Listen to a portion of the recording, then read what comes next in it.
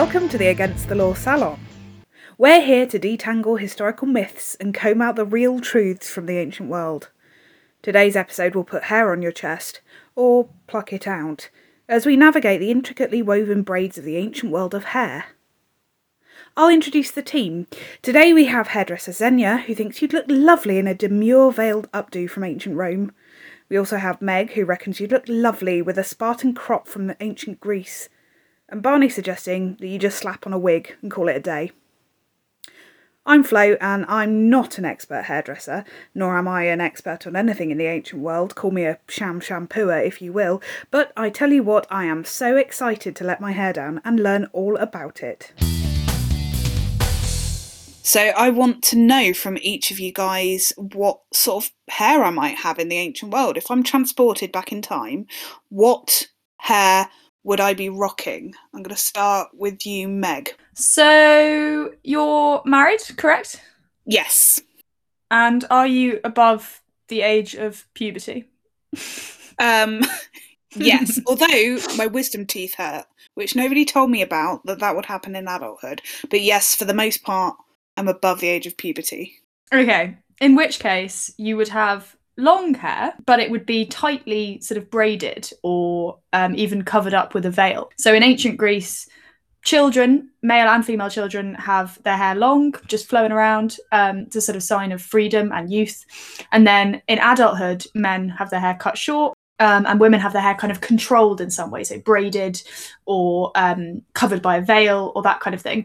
So if I wasn't married, or so I'm currently rocking a fairly short haircut at the moment, would that mean anything to the ancient Greeks? So if you were an adult woman with short hair, like my hair, that would unfortunately probably mean that you were a slave. Oh. Yeah, sorry, Flo. Female slaves had short hair. And male slaves covered their hair, which is really interesting because it sort of suggests that they were both sort of forced to express the alternate gender role. So because adult free men in ancient Greece have short hair, female slaves have to have short hair. And because adult women in ancient Greece have long hair, but it's covered up, male slaves would sort of cover their hair. It's a sort of sign of deference almost, and sort of being controlled by the free adult men in society. So there's loads of aspects in which hair functions as this sort of way of kind of controlling identity and expressing social dynamics. So I got to grow my hair out before I go time travelling then? Yeah, I'd recommend it. But you could always just put on a little veil and you'll probably be fine. Interestingly, as well, prostitutes had sort of similar hairstyles to like elite women. The sort of haircuts more determine whether or not you're a slave or not, or whether you're a child or an adult. Those are the key determinants. Prostitutes have sort of similar hairstyles, maybe a little bit shorter. That's really interesting. So there was almost like a bit of a class divide, but also age divide. Really interesting. I like thinking about child's hairstyles versus adult hairstyles in the ancient world, because I'm not sure there are many examples in the modern day that match this well, apart from maybe the trope of like giving kids bowl cuts. Pigtails, maybe. It's a real sign of adulthood, though, in ancient Greece, or at least sort of teenagehood, post-pubescence, basically, how you wear your hair. Because for, like I was saying before, for women, your long hair would be sort of hidden away or braided, and for men, it would just all be chopped off once you get past puberty. There's a child's hairstyle in Egypt as well, that children were generally bald with like a single lock at the side. Interesting, because I swear they do that in the film, The Prince of Egypt. Yes, the kids have it. Yeah, the sort of, yeah, like almost like a top knot, but just the top knot, no other hair. Yeah, I think, do they have it on the side in the film? Because I'm pretty sure that's how it is IRL. That's really interesting. So that is a within the law, anti-gavel. Yeah, exactly. Love that. And although interestingly, there are some priests that wear their hair like that as well. I think to the creator god, Ptah. And the idea maybe being that they're sort of like deferent and subservient to him, so they wear the child's haircut in their relation to the god. Wait, that's funny though, because priests, I swear, like medieval priests would have a hole in the top of their head and then the ring of hair. Do you know what I mean? The tonsure. Yeah. So if you combined those two priests, you'd get a whole head of hair. Like the sort of Transformers priest. Yeah. Medieval and Egyptian priests have one hair between them. But then you're left with the other guy who's just a bold, faithless man. Yeah. Poor guy. Boy George. Boy George. Okay, right. So in the ancient Greek world, I would probably have my long hair under a veil. But what about in ancient Roman times, Xenia? How would I wear my hair, please? So it's also about status. As a married woman, you would have your hair up as opposed to loose and down. So young girls would wear it loose before they were married, and then once you were married, you would wear it up. And it's also a sign of wealth, because if you were wealthy, you would have an ornatrix, and that's the special name for a hairdresser in Latin. And they could build up these really crazy elaborate hairstyles, especially if you were wealthy. I was just going to jump in on that. So do women go to the hairdresser in Rome? Is that a thing that exists? No, they would have an ornatrix living in with them at the house as a slave. Mm-hmm. Okay, cool. I thought it was just like, oh, that would be interesting. Yeah. Because in Greece, it's the same. Oh, so they have a slave as well, a live-in hairdresser? Yeah, like women would do their own hair, whereas barbershops for men did exist. Yeah, so same in ancient Rome, the women would have theirs done at home, whereas the men would go out to get their hair cut.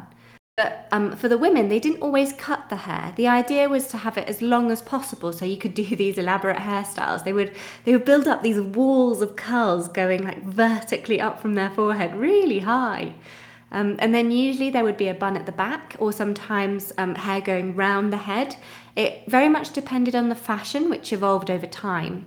And like we talked about celebrities last time, celebrities could also set fashions for hair. So, for example, when Cleopatra was very popular in Rome, and this is around the time that she had her alliance with Julius Caesar, lots of women copied her hairstyle. So suddenly you have lots of statues of women that died around the time of Cleopatra, and they're depicted with her signature hairstyle. That is pretty cool. So was Cleopatra a bit of a trendsetter then? Definitely, and not in the way that you might think. So like a lot of films show Cleopatra with that very typical straight Egyptian haircut, that sort of long bob. But actually on her coinage and on some of the statues that we have, she just wears it in a low bun. It's incredible, like for all her wealth, for all her power, for all of these like ideas of excess that are attributed to her, it was an incredibly simple hairstyle. Like literally you or I could do it today, just knot your hair into a low bun at the back and there you are, you're done. Very business-like haircut actually. I was just thinking, because in terms of the contrast that you made with the Egyptian hairstyle, like in art, the variety of Egyptian hairstyles that did exist were very standardized. And so the one that, say, you know, the wig that Elizabeth Taylor was wearing straight down to shoulder length with the fringe and stuff like that is not a million miles away from what you might see in the in certain pieces of Egyptian art. So I just wondered if it was a similar like standard style. But no, Cleopatra was all her own in that sense. So my options currently are, in ancient Greece, I wear my hair in a style, but it's up, maybe with a veil. In ancient Rome, I could do kind of almost similar, but if I want to mimic Cleopatra and girl boss my way through life, I could have a low bun, which I will say, when my hair is long enough to go into a low bun, I look like a scraggly pirate, so I might avoid that. But I want to know what sort of hair I might wear if I was in the ancient Near East, Barney. Well, in the ancient Near East proper, or heartland, the Mesopotamia, which we all know and love so well, women's hair seems to change quite a lot. But one thing it's not, or is very rarely, is hanging and down. So it's often plaited, or in top knots, or held up by headdresses, or netted. But Flo, what I could do is recommend you some on a visual basis. Ooh, yes, thank you. So I know we don't often do this on the podcast, talk about looking at something online whilst we're recording, but I would quite like to see your reaction to a particular style. Oh, tell me. Live. Yes. Please, I can't wait. Okay, so there's something about it that might surprise you, and I can't guarantee it's the hair. This is so cryptic. If you go to Google... Can I make a prediction first? Yeah. Can I make a prediction? Are there going to be tits? No. Okay. Can I cut that because I don't want to sound like a pervert? This is very demure. No, these are votive statuettes from the early dynastic city-state of Eshnunna. Lovely. Yeah.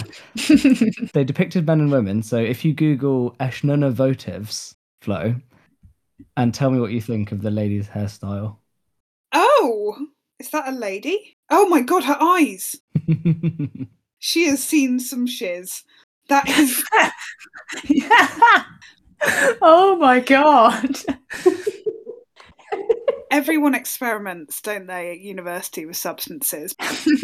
That's like belladonna in the eyes, like Victorians used to do, you know? She's looking directly into my soul. Like I'm so afraid. How is she? Is that those goggly eyes? Like the earliest googly eyes. the I would obviously recommend all of our listeners to look up Eshnunna votives at the same time. That's Eshnunna. But what's interesting about these is that although yes, the eyes really do jump out, early Mesopotamian worship does seem to have an interest in big eyes. There are these little eye idols from another time that are basically just eyes with a body. They look like E.T. Big eye obsession. Ocular fixation. But no, so what's interesting about these is that they do have good depictions of early hairstyles, right? Because the hair is obviously not the focus of these statues. They're nonetheless depicting these worshippers with their particular hair. So you can see that the men in this case have their sort of shoulder length hair in these kind of waves with a similar length beard. And then the female hairstyle is sort of tied up with like a braid around the back. And I think that's a fairly common hairstyle throughout Mesopotamian history for women, despite the variety. So that's one option for you, but obviously you'd have to get the eyes to go with. And the tiny hands. Together, the couple really remind me of that American Gothic painting. Yes. Do you know what I mean? Although I've gotten against the law about that painting. Oh, It's meant to depict a father and daughter, not a wife and husband. what? God, she's not aged well. She be working the farms, innit? She's had a look at the Eshnunna votives and immediately aged. I just want to say that the hand of the lady in the Eshnunna votive, the particularly wide-eyed one, is the one I'm looking at. The hand, her left hand, is probably about the size, like maybe a third or a quarter of the size of her eyeball. Look at her feet. Her feet are massive. Feet. Tiny hands, massive eyes. I'm kind of obsessed with her. She's a bit of an icon. She's got a husband, so there is hope for everybody. Yeah, but he's also got massive feet. You know what they say about massive feet, though? Bigger eyes. Massive eyes. Massive eyeballs. These are pretty old. So the early dynastic period of Mesopotamia is before any of the major lineages of kings came in. And these are like almost 5,000 years old. So it's pretty cool to say that you can look at a 5,000-year-old hairstyle, even if it is quite demure. It's amazingly cool. I also love the concept that there's a Sumerian artist who's really proud of his work. And then many years later on a podcast, we're going, big eyes. Just completely reducing that. Well, I am. Sorry, Barney, you're not. You're giving it the reverence it deserves. So me and Meg definitely guilty of some cajoling. Just having some fun. Yeah. Yeah, apologies. I think it's lovely. Well, if we're not going for that, then maybe the one other interesting hairstyle type I could pitch to you, Flo, is from Egypt. And whilst there's quite a lot of variety in hairstyles there, often with symbolic meaning, a notable thing that you might be doing as a woman in Egypt would be wearing a wig over your long hair. Oh, very hot in Egypt, surely. Yeah, hot and also in no way protected from lice. No. I think I'm going to go for the Sumerian hairstyle. If I'm going to have to go with any of them, I'm going to go with the Sumerian hairstyle just for the fact that I probably would get really nice petite hands and massive feet, which is what I've always wanted. But not having any protection from lice is really weird as a concept to me, because I know that in more recent history, this comes up every time I'm in a pub quiz, because if I can name my pub quiz group, I always call us the Happy Merkins. And a merkin is the name for a pubic wig that one might wear to disguise the fact that you've had pubic lice and had to shave off all of your pubes. Amazing. I have so many questions. how does it stay on? Because if you're a prostitute and you're trying to get work, you don't want people to think that you have pubic lice, right? So you wear a wig on where your pubes go to go, look at me, lice free. Would I have pubes if I had lice? Don't think so, but I've got pubes, so no lice here. But that was the same sort of thing. I think when it was very common to wear wigs, it was usually because you'd have to shave your head because you'd catch lice. Definitely in Samuel Pepys' time, there's lots of information about lice and wigs and lice and wig lice actually in Samuel Pepys' diary. I've just looked and you can actually buy a Merkin pubic wig toupee on Etsy. Oh, you can buy anything on Etsy. What's the damage? Oh, $87. Oh, it was a bit steep. Good lord. The exchange rate though, that's not that bad. I think it's still more than I'd pay for a pubic wig. I Personally. think Merkins are subject to really high taxes as well. That would make sense. No, it's true. Pubic lice were a big problem in ancient Greece, especially for people who had occupations like prostitutes and soldiers, where you'd have to be in close contact with others. So one of the theories for why ancient Greek women would get rid of their pubes, or not get rid of them entirely, but pluck them or even singe them to get rid of them. They used to singe them with oil lamps. We have vase paintings of this actually happening, of women kind of crouching over an oil lamp and, singeing the area. And that's partly a sort of, again, a social thing, that having neat pubes is a sign of sort of beauty and respectability. But also, we think it might be because they were so worried about pubic lice. Well, so that does track as a thing. There's no sort of easy way to treat an outbreak of pubic lice up until relatively recently, I guess, other than just get rid of them or burn them off. I know. Oh, I just had a question about soldiers being in this category of close contact and therefore subject to pubic lice. Okay, sorry. No, I meant no. That was a combination of two facts. Sorry, soldiers would have head lice. Prostitutes would have pubic lice. Sorry. Okay. I thought the soldiers had just pulled this grand prank on history, and they're all getting pubic lice somehow, and then say, "Yeah, it's because we're just fighting really close." Lots of groin to groin contact on the battlefield. No, that's such a great point. I think that's head lice. Amazing. Okay, so we're on the topic of pubes now. While I'm getting my hair styled, although not by a hairdresser, as I've discovered, but maybe by a slave who I've employed in my home to take care of my hair, would I be doing anything with my pubes? So, yes, in ancient Greece, if you were a woman, you would be, as I say, plucking or singeing your pubes so they were neat. You might be shaving them off completely. We've got some statues. There's a famous one of Aphrodite of Cnidos, which is one of the first Greek statues of a woman completely nude. Everything is out.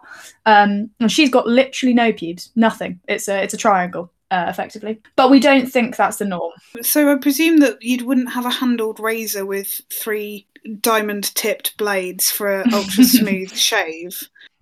Don't forget the moisturizing gel. Venus! Oh yeah, oh my god. That's funny. Classical reception in shaving products. Absolutely. No, we have evidence for some razors for men actually, but not very often because adult men kept their beards normally. But yeah, for the pubes, women would be plucking or singeing. I also have some male pube facts if you'd like them. I know they wouldn't apply to you specifically, Flo, but I'll let my husband know. Yeah, okay. Well, for him, it depends what era of Greece you were in. So according to the kind of the representation of pubic hair in art, it's so interesting. There's a really clear, it's obviously not kind of completely delineated, but there's quite a clear distinction between different periods of Greek history and how people's pubic hair looks in statues. So in archaic Greece, which is sort of pre-democratic Greece, it's sort of pre-5th century, pubes are in these strange little star shapes. They're very neatly groomed. The male grooming was a big thing in archaic Greece, and it was because that was pre-democratic Greece. There were sort of aristocratic elites in a big way, kings and rulers, and they having your pubes really neatly groomed was a sort of sign of superiority. And then in democratic Greece, it was like, no, none of that. were all just letting it hang out. And pubes got the artistic representation of pubes got steadily more naturalistic in the course of Greek history. So in classical Greece, democratic Greece, the kind of the Greece that you think of with like Plato and everybody, they were sort of pretty natural, pretty loose, but still a bit groomed. And then in Hellenistic Greece, which is a bit later on, after the death of Alexander the Great, into the sort of 4th and 3rd centuries BC, you get even more wild and natural pubes, which I just think is so fascinating that it changes like that. I think we're moving towards that sort of thing now, because I remember when I was a teenager, I went to an all-girls school, which wouldn't recommend. It was hell.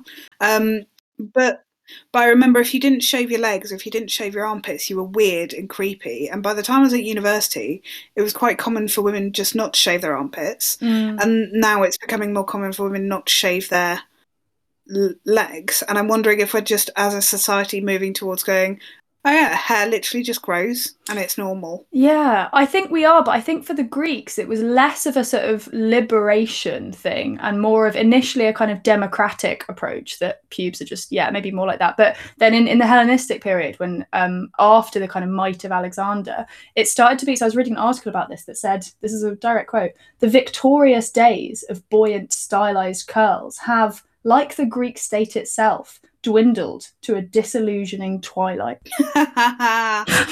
Cool. Isn't that amazing? Wow. It's incredible. So never say that pubes aren't important. I don't know if you have ever had, but never do again. I think you underestimate the importance I place on pubic hair. Yeah. Okay. Very Sorry. important. So I'm there with nothing. My husband either has star-shaped pubes or is letting it all hang out. But if we move to ancient Rome, Xenia, what are we doing with pubes there? So I don't have much information on women, but I can tell you that men had their legs shaved and waxed, and they had their armpit hair plucked out with tweezers. So there are a couple of poems, they're these kind of satirical poems that we've talked about before on the podcast, that talk about screams coming from the baths as Roman men paid for people to pluck their hairs out. Oof. Wow. Ouch.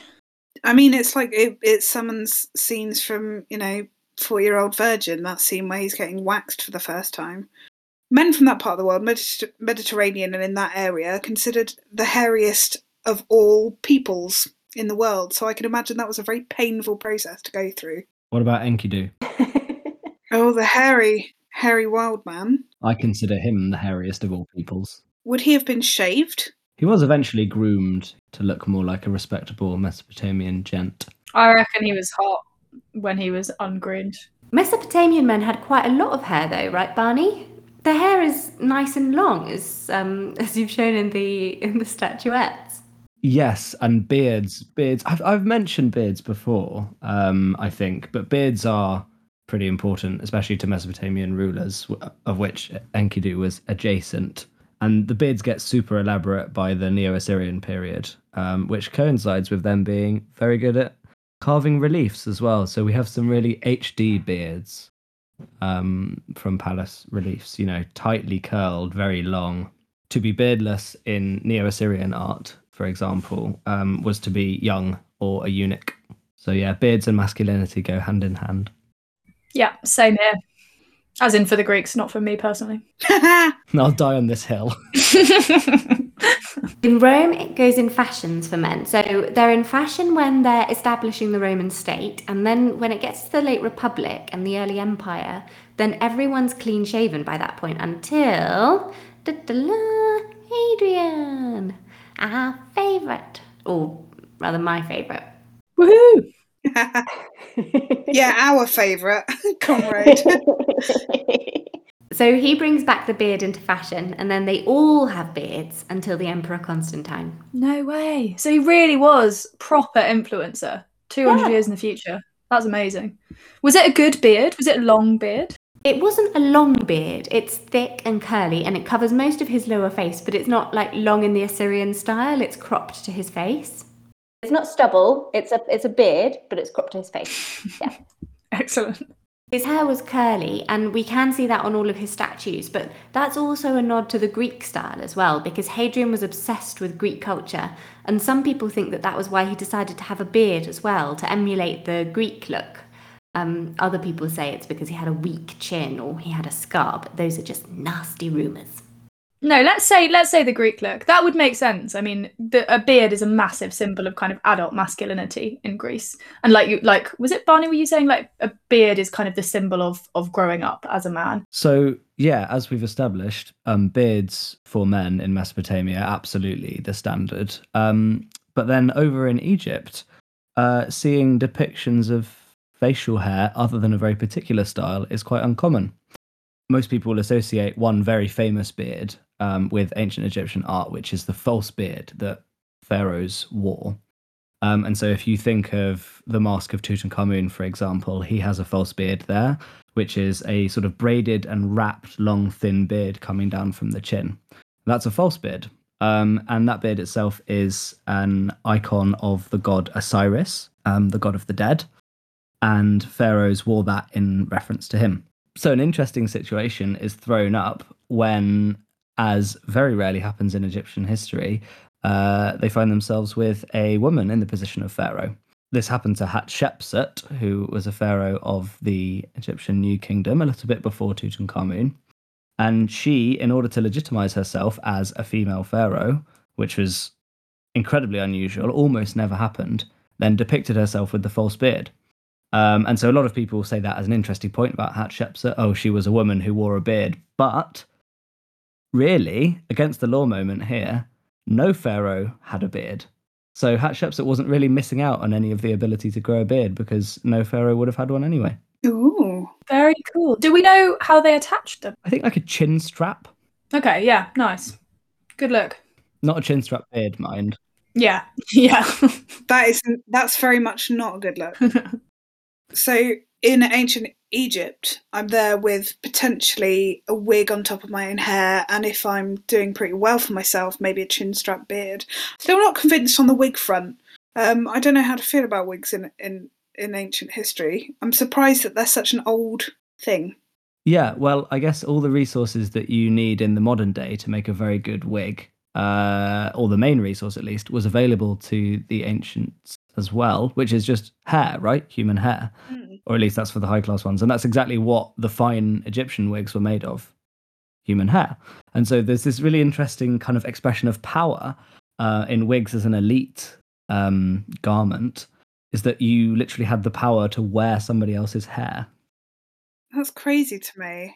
Yeah, that's so interesting. I think the idea of like power and sort of social status represented by hair is so interesting. Like I was saying earlier about like male and female slaves kind of performing the opposite gender roles. There's also like male slaves didn't normally have beards. So there's again that kind of like denial of your like social identity. It's really interesting. We've travelled through hairstyles and we've travelled through pube styles. How about facial hair? I know that we've talked a little bit about beards, but I'm focusing now on like eyebrows. Would my eyebrows have been on fleek? Do you have a monobrow? No, sadly. I'm a very hairy human being, actually. Hairier than I would like, but I've never been blessed with a monobrow. So if you had a monobrow in ancient Rome, that would have been like the sexiest thing. Oh, damn it!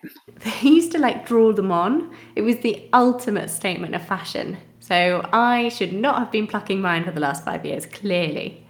No, obviously not. I'm very surprised that a monobrow could be considered the bee's knees. Because nowadays a monobrow, with the exception of Frida Kahlo, I think in more recent history, the monobrow has been something to avoid and to fear and to hide your children from. They loved it. We also have these mummy paintings from ancient Egypt with people depicted with monobrows or these kind of very close together eyebrows. Can I just chime in with a final, potentially unpopular hairstyle? Yes. The archaic statues, so this is again sort of pre-democratic Greece, archaic statues sometimes have something which could loosely be described as a mullet. Mullet. I knew you were going to say mullet. It was the obvious choice.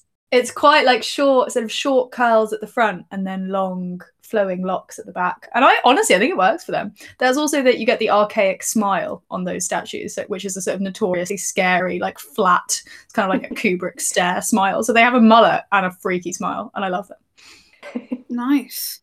I want to know what the ancient Greek is for business in the front, party in the back, and maybe we should tweet that. Great shout. I'll do a little translation for you. Brilliant. Thank you ever so much.